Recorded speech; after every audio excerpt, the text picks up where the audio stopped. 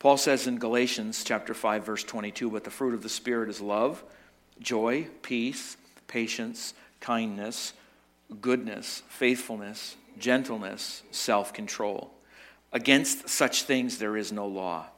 Excuse me. And those who belong to Christ Jesus have crucified the flesh with its passions and its desires. Now into Hebrews, starting at verse 1 of chapter 11, I'm going to read all the way down to verse 27. Now faith is the assurance of things hoped for, the conviction of things not seen. For by it the people of old received their commendation. By faith we understand that the universe was created by the word of God, so that what is seen was not made out of things that are visible. By faith Abel offered to God a more acceptable sacrifice than Cain, through which he was commended as righteous, God commending him by accepting his gifts. And through his faith, though he died, he still speaks. By faith Enoch was taken up so that he should not see death, and he was not found, because God had taken him. Now before he was taken, he was commended as having pleased God. And without faith it is impossible to please him, for whoever would draw near to God must believe that he exists, and that he rewards those who seek him. By faith Noah, being warned by God concerning events as yet unseen, in reverent fear constructed an ark for the saving of his household. By this he condemned the world and became an heir of the righteousness that comes by faith. By faith Abraham obeyed when he was called to go out to a place that he was to receive as an inheritance. And he went out, not knowing where he was going. By faith he went to live in the land of promise, as in a foreign land, living in tents with Isaac and Jacob, heirs with him of the same promise. For he was looking forward to the city that had foundations, whose designer and builder is God. By faith Sarah herself received power to conceive, even when she was past the age, since she considered him faithful who had promised. Therefore from one man, and him as good as dead, were born descendants as many as the stars of heaven, and as many as the innumerable grains of the sand by the seashore. These all died in faith, not having received the things promised, but having seen them and greeted them from afar, and having acknowledged that they were strangers and exiles on the earth. For people who speak thus make it clear that they are seeking a homeland. If they had been thinking of that land from which they had gone out, they would have had opportunity to return. But as it is, they desire a better country, that is, a heavenly one. Therefore God is not ashamed to call them their God, to be called their God, for he has prepared for them a city. By faith Abraham, when he was tested, offered up Isaac. And he who has received the promises was in the act of offering up his only son, of whom it was said, through Isaac shall your offspring be named. He considered that God was able even to raise him from the dead, from which, figuratively speaking, he did receive him back. By faith, Isaac invoked future blessings on Jacob and Esau. By faith, Jacob, when dying, blessed each of the sons of Joseph, bowing in worship over the head of his staff. By faith, Joseph, at the end of his life, made mention of the exodus of the Israelites and gave directions concerning his bones. By faith, Moses, when he was born, was hidden for 3 months by his parents, because they saw that the child was beautiful, and they were not afraid of the king's edict. By faith, Moses, when he was grown up, refused to be called the son of Pharaoh's daughter, choosing rather to be mistreated with the people of God than to enjoy the fleeting pleasures of sin. He considered the reproach of Christ greater wealth than the treasures of Egypt, for he was looking to the reward. By faith he left Egypt, not being afraid of the anger of the king, for he endured as seeing him who is invisible. This is God's word. Let's pray. Father, as we just gather before your word this morning,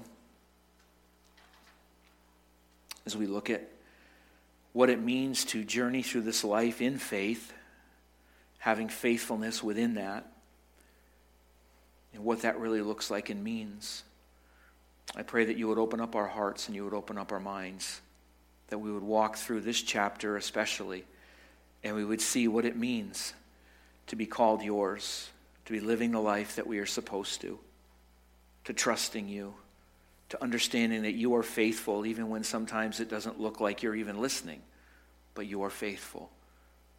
We thank you for that, Lord. We see that in your Son, Jesus. Father, I pray as we are before you this morning as well for all those who have served in our armed forces over the years, from the very beginning of this country until this moment. Thank you, Lord, for those who are a part of this body, for those who even right now serve and are being prepared to be deployed and going overseas. I think far too often our cynicism and our sarcasm, Lord, it blinds us to the sacrifices that other people make so that we can be comfortable. I think it blinds us to the notion that everybody lives like us. And it puts us in a position of pride instead of humility. I am thankful, Lord, for all those who have decided to serve, who stand in the gap where I could never do. But in their doing so, they allow me and every one of us here to live the life that we live. That is seen ultimately, Lord, I think, in your Son Jesus, who was born in order that he may die, only so he could live again, so that we could have life everlasting. For everyone that's sick here in this body today, Lord, I pray your blessing upon them. For Jeff, for Flossie, for a whole bunch of people I leave before you, Lord, just even too many to name. For those that are unspoken, that just need your tender care and your touch. We lift them up to you, Lord, and we thank you that you hear our prayer. May you bring healing. May you bring comfort and peace. Lord, we give you all the praise and all the glory. Open up your word now as we enter into the scriptures. For Jesus' sake, and in his name I pray. Amen. Okay, title of the message this week, Faithfulness, if you didn't pick up on that theme going through Hebrews 11. And I even did it right on the PowerPoint this week. Last week, I freaked Melissa out when I put up the wrong words on the PowerPoint. It didn't match the bulletin. You'll have that on occasion. It's all right. But we're going to be taking a look at faithfulness as we move through this morning. And I want us to unpack a big piece of Scripture. And what I want us primarily to take away as we just go through this today is that faithfulness as a fruit is probably one of the most important. It's one of the most important. Because our life itself is a journey, and it's our journey of faith, and one which we have to pass on. See, this is the rub. We have to pass on that journey of faith to generations that follow us after. It's not a one-off deal, and then we hope somebody else catches it. To do what we know is right, even though we might not see the end, is part of what being faithful is all about.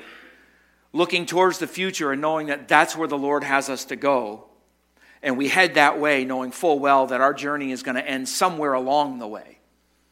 That's why it's important that to have faith and to be faithful in the midst of all of these things, to pass it down to the next generation. We don't keep it to ourselves.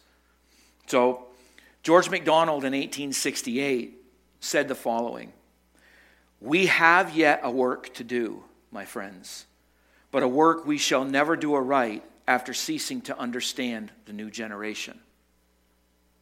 Read that again.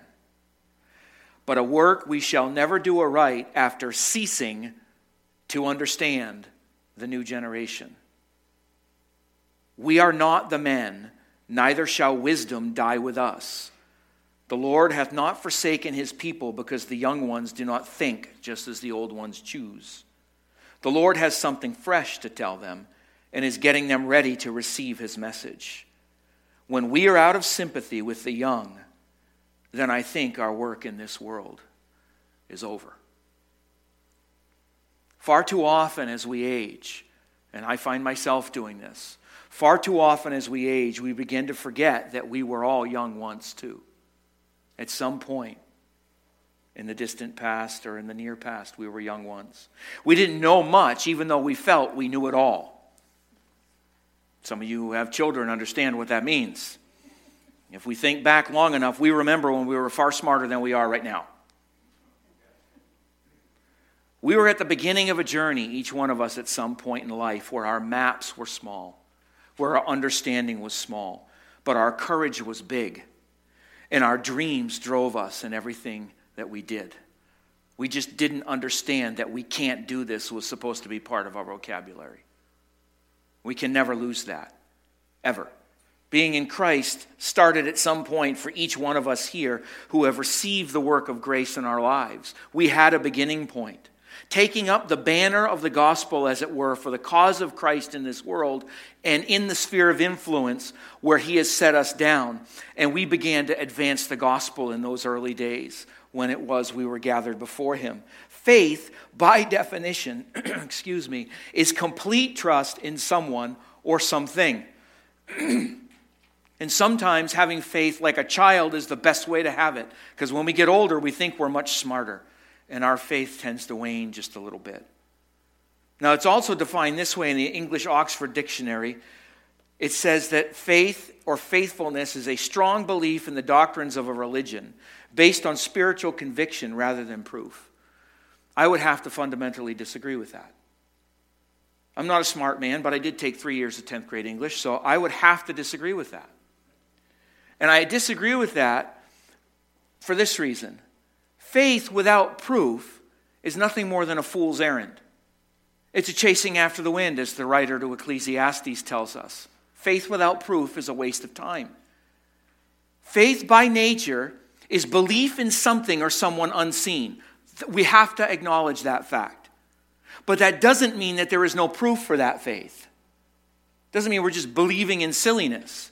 So I have a deep faith that my wife Lisa loves me. How do I know that?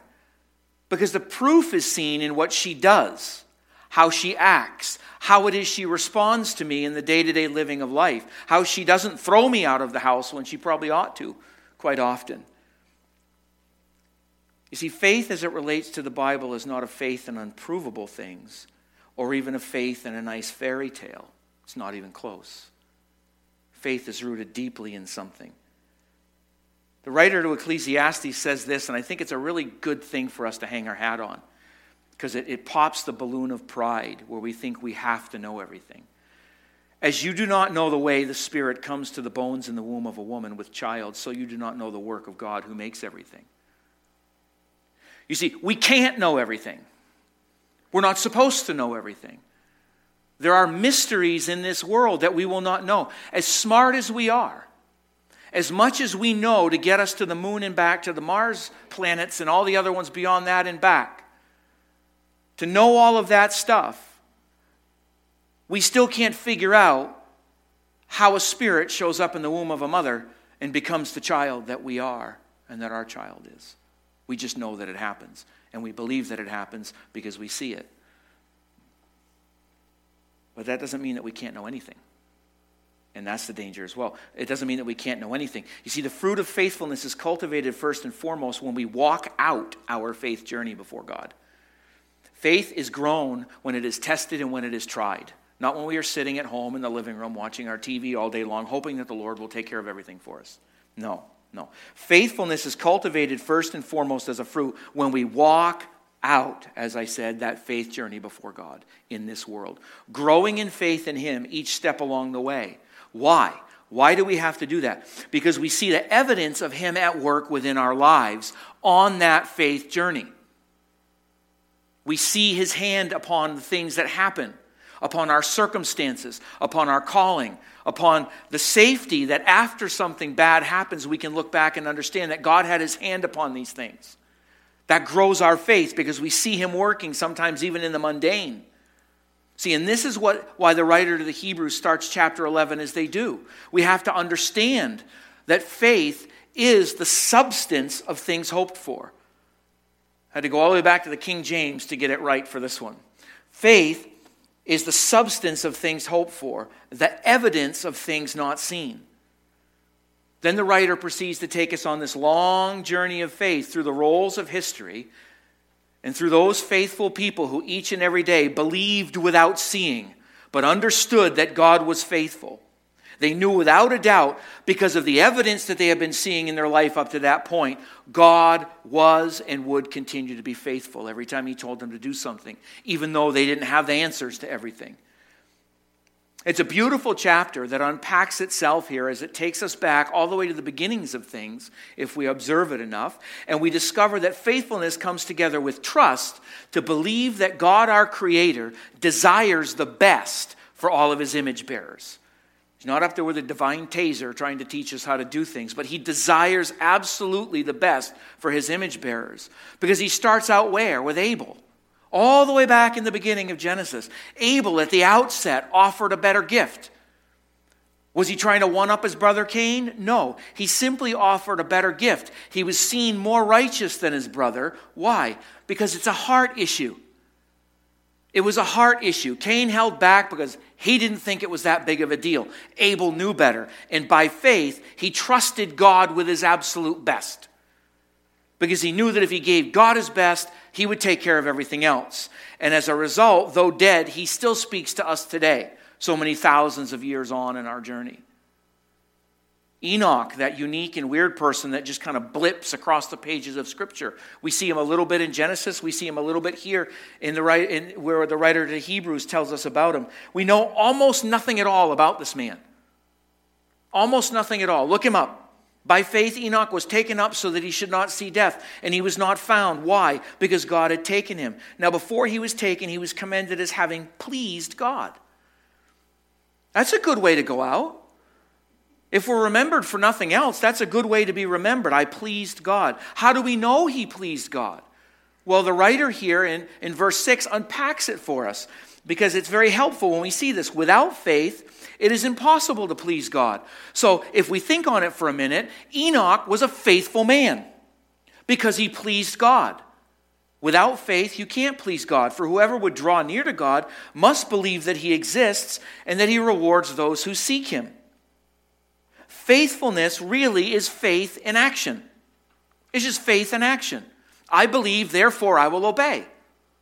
And God was pleased with that. And this is a key verse for us, verse 6, because it tells us a lot. And a few things that it really tells us is, number one, faith itself is what pleases God. Our faith in him is what pleases God. Number two, faith causes belief, and belief confirms our faith. Faith causes belief, and belief confirms our faith. Why? Because we put action to what it is we believe.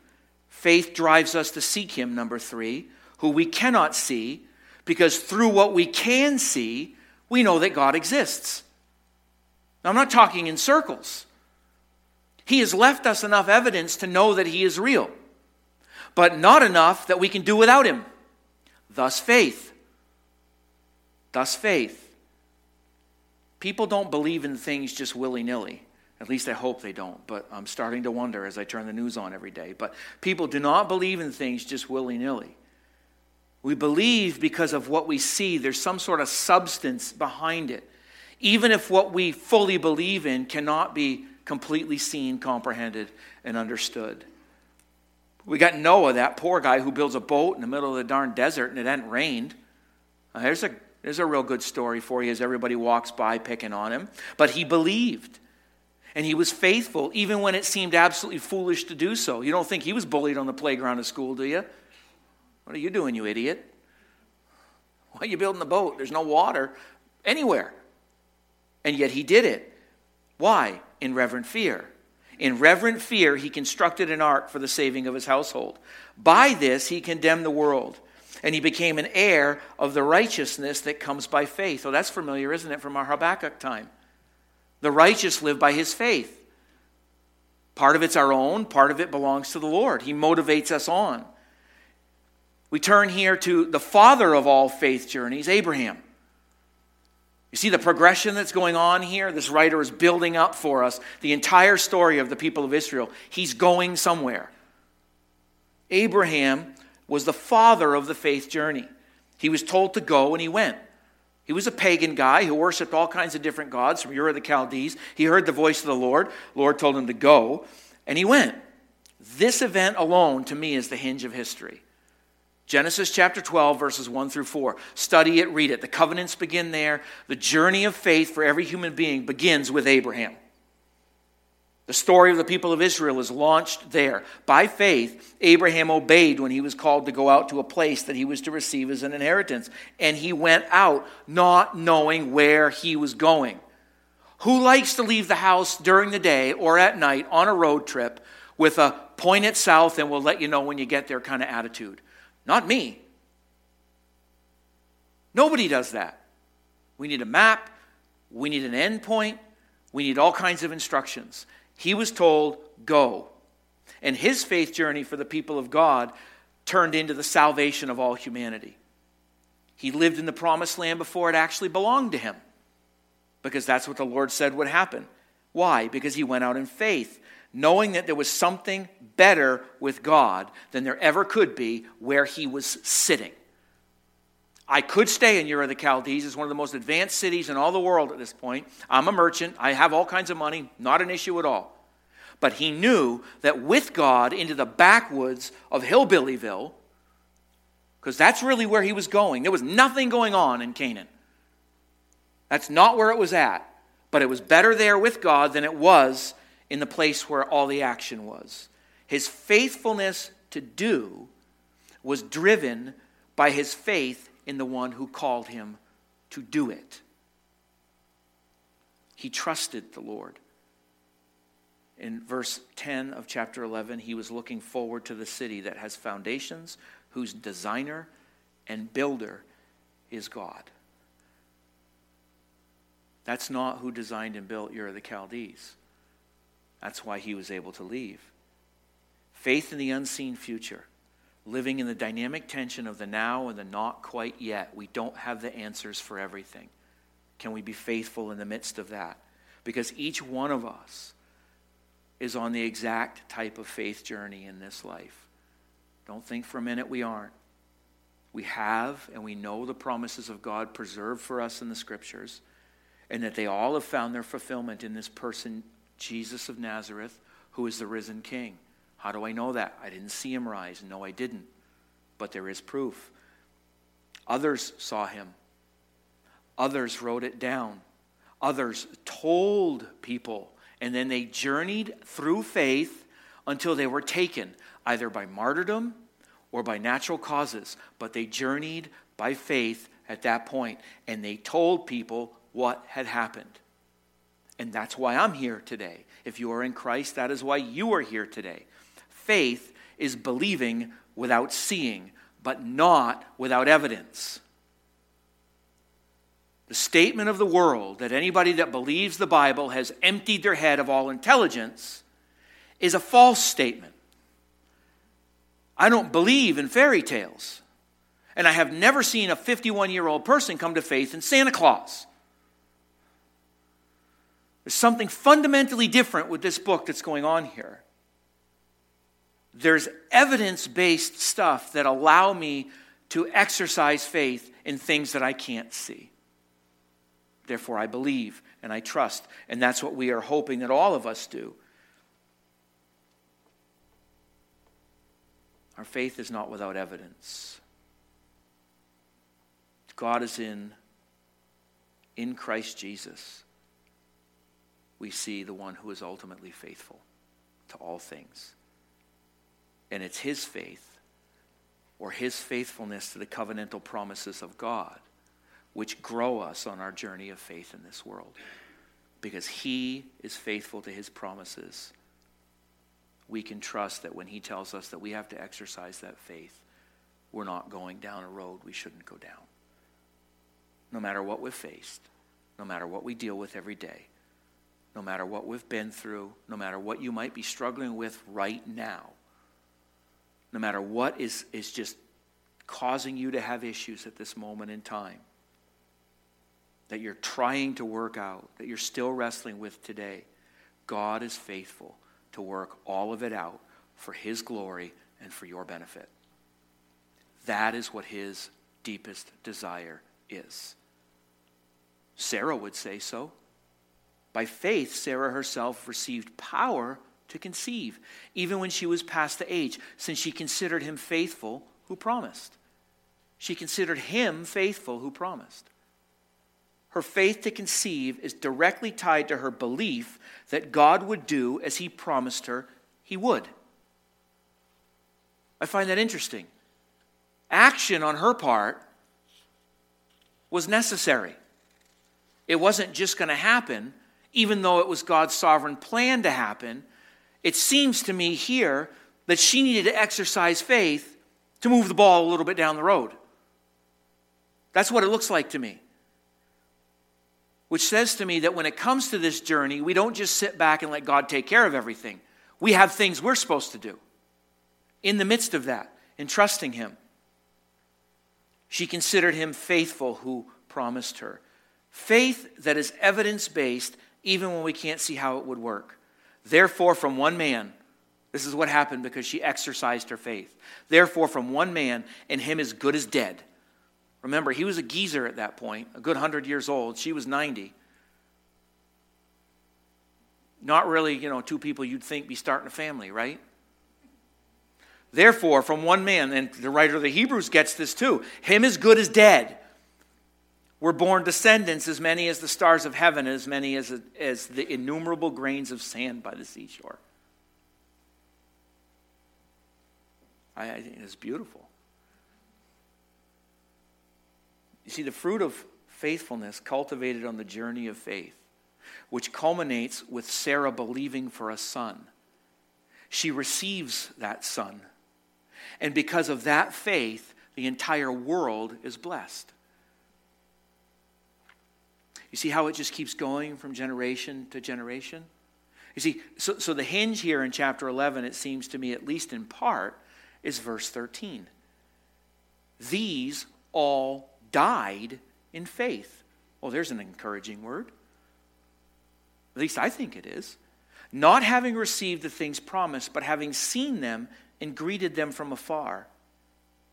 It seems like the person's a little confused. I thought you said they didn't see them, but you say they did see them. Well, God leaves enough evidence that we can believe, that we can know. Having acknowledged that they were strangers and exiles on the earth. The story continues. We're looking for a city whose architect and builder is God. You see, the faith journey that we are on each and every day with whatever we are dealing with is much the same. I say that over and over again because we need to get that in here and in here. We are not on a different journey. We are walking in the now and the not yet of God's promises, in the dynamic tensions of unanswered questions, in a world that is really confused. But because he has fulfilled every single one of the promises that he has made down through the ages and down through time, our faith is placed on a firm foundation. We have the capacity and the ability to be faithful. You see, the covenantal seal is Jesus. The covenantal seal is this little Jewish carpenter from a podunk town in the north. And chapter 12 and verse 1 starts with, therefore, since we are surrounded by so great a cloud of witnesses. Not, here's a couple of people we're going to run out like a circus. We are surrounded by a great cloud of witnesses. Let us also lay aside every weight and sin which clings so closely, and let us run with endurance the race that is set before us. Looking to who? To Jesus, the founder and perfecter of our faith, who for the joy set before him endured the cross, despising the shame, and is seated at the right hand of the throne of God. Faithfulness as a fruit is so very important for us to get a hold of and to let grow in our life. Faithfulness, in fact, is our journey. It's our living every single day in Christ, trusting that God's going to take care of us. What do you have for me today? And we have to pass that faith on to each and every generation. See, if you've got another generation that looks at the church that has no power, that really doesn't believe in the book, that really doesn't believe that Jesus is who he says he is, that really doesn't believe that he can dynamically change this world, why on earth would anybody listen to what you have to say? It's not worth faith if it is emptied of its power. If it is emptied of who Jesus is, we are called to pass on to the next generation. But here's the rub. For all of you young people who think the old people aren't getting it right, first and foremost, none of us are getting it right. if we would understand that each one of us is the biggest problem we have to face each day, we won't be so hard on the other. I was a lot smarter at 18 than I am now at 51. I'm just going to say that. And for a good 6 or 7 years when my 4 kids were growing up, it's a wonder I could get out of bed and tie my shoes. According to them, they didn't even know how I got to work in the morning. So, back to here. Each one of us is on a different segment of our journey. But we need to make sure that we are passing it on to each generation. You as a young person have to decide at this point, are you going to pick up that banner? Are you going to hear what is taught to you? Are you going to take up the cross? Are you going to follow Jesus? Are you going to step into a world that's very dark, very confused, and very lost? Are you going to step out into that and say, I have an answer to that? I believe this. That's why I started with MacDonald's quote. It is not our duty to shut down the next generation. I turned the corner and realized that I am not the young man that I used to be. I'm not old, but I'm not young. And if we are not careful, we hit a certain point in our lives where we shut young people down because we don't like what they have to say, because we are uncomfortable with what they have to say, and we don't think they have an answer. We can't do that. Again, MacDonald's quote is so important. Perhaps if we hear what a young person has to say and we remind ourselves that I was there at one point. I was there at one point. And instead of shutting them down, perhaps we encourage. Perhaps we say, well, let me tell you a little bit about what I've learned on my journey. As opposed to going, you know what, that's just wrong. You need to do it this way. Be quiet, move on. It doesn't work. It has never worked. It has never worked. And if you are young, be patient with those of us who are not anymore. Because we do know a few things. We have bled on a few hills that you will never have to. Allow yourself to be mentored. But I come back at all of us older folks. Allow yourself the humility in your spirit to mentor. Don't be a generation of tellers where we're just going to tell people how it is. Let's not do that. Let's not do that. It's always a choice for us to grow forward or die on the vine. Every one of us. Each generation.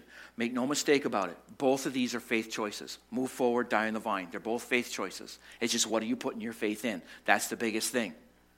Are we going to be a part of helping somebody move forward, or are we going to be a part of helping somebody die on the vine? What are we going to do? One is faith in ourselves and in our comfort zone and in what we like and what we want and our choices and how we think things ought to be. Eventually that dies on the vine. I hope that nobody comes along that's just like me. Goodness knows the world can barely handle one fool like me. We don't need a second one. Point being, I don't have all the answers. The faith journey, the other one, is a radical notion of dying to ourselves and our desires. And living for God, who calls us to lives of sacrifice and service. We are not called to get our way. I've said this for years. I don't think I've said it for a long time here. But the Bible teaches me that I have one right in life. And that is the right to die. Die to myself and to live for Christ. And then he will make me exactly what it is he wants me to be. You see, whatever gift he has given you, whatever place he set you down, because we got to end this before people just go into pre-lunch nap time. Whatever gifts he has given you, whatever place God has set you down in, whatever age you find yourself in, get to work. We need to remember that we see here in Hebrews 11 that faith is once given to all of the saints. It is always handed off to the next generation by the faithful saints who are journeying. And we see this in Paul encouraging Timothy in what is probably one of his last letters that he ever wrote. He says to the young pastor, "You then, my child, be strengthened by the grace that is in Christ Jesus. And what you have heard from me in the presence of" what? "Many witnesses. entrust to faithful men and women who will be able to teach others also. In other words, pass it on. Don't keep it to yourself. Allow the next generation to blossom and bloom the way they're supposed to. You teach the scriptures, and you let them take it the way they're supposed to take it. Hebrews 11 continues, and I would recommend that at some point today or tomorrow that you would unpack it and you would just read through it very slowly and see what God does through his people. He's continuing to do it today. There's so much more there, and we just don't have the time for it. There's so many more people whose journey of faith would allow us to be here today. Do you think that Timothy heeded the advice of Paul? I hope so. Because we're here. Somebody somewhere heeded that advice and trusted the next generation that they would carry that banner and they would carry that torch. And the younger generation took the time to listen to the older generation, say to them, these are the things that are critical and important. Now you launch out into the world. It's now your task to teach people about who this Jesus is. Help them understand that faith is never absent evidence. We don't just believe fairy tales. And that's seen most especially in the journey of Moses as he took the people of Israel out of Egypt. Raised in the king's palace. Walked away from it all. Prince of Egypt. Decided that he wasn't going to do that. By faith, he left Egypt, not being afraid of the anger of the king, for he endured as seeing him who is invisible. Gave up all the kingdoms of the world in order that he could walk with the one who he knew was real, even though he couldn't actually see him.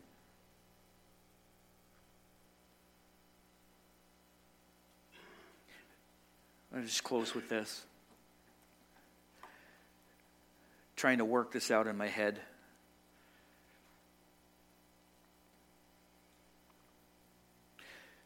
Our faith is a gift that God gives us. But it doesn't just happen. There has to be action on our part in order to make it our faith. And that comes through the faithfulness that we have to do what God tells us to do, however small or however big it may be. The sovereignty of God pours faith out into people in order that we can believe. And it just seems to me that there's a part that we have to play in the midst of that. And that is cultivating the fruit of faithfulness to do what it is he gives us to do. Because it's pretty clear to me that the plan of God for the salvation of this entire world only happens through his people. Willing people on a faith journey who will look at him, although unseen, and say, if that's where you want me to go, I'll go. He then works that faith in you. At the same time, you're working it out by the things that you do. We cultivate faithfulness by obedience to do. It's directly tied to our faith in Christ. We believe that God is faithful to his promises. We journey each day that way. We have to. The worship team could come at this point. And if we are walking rightly, and this is a challenge for all of us, even if you're young, this is a challenge for everybody. If we are walking rightly, we are passing on to the next generation the promises of God through kindness, through mentoring, through gentleness, through encouragement, and through the boldness, as it were, to know that none of us, frankly, are going to be here to see all the fruits of our labor. And I'm not being morbid. I know that there will come a point where I will have relations in my family that I won't see, but I pour in nonetheless. We all have that. As parents transition, they have passed on. We will at some point as well. We will not see all the fruits of our labor, But with the saints of Hebrews 11, we will see from afar that we can and must and we need to leave the faith that was once given to all in the hands of those who will pick up the banner because he is faithful. If we will just be faithful in the midst of whatever he challenges us to do each and every day.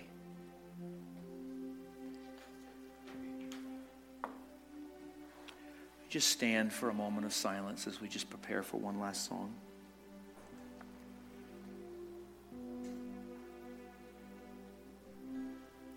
I could have the prayer teams, just those of you who are here, if you could just take your place.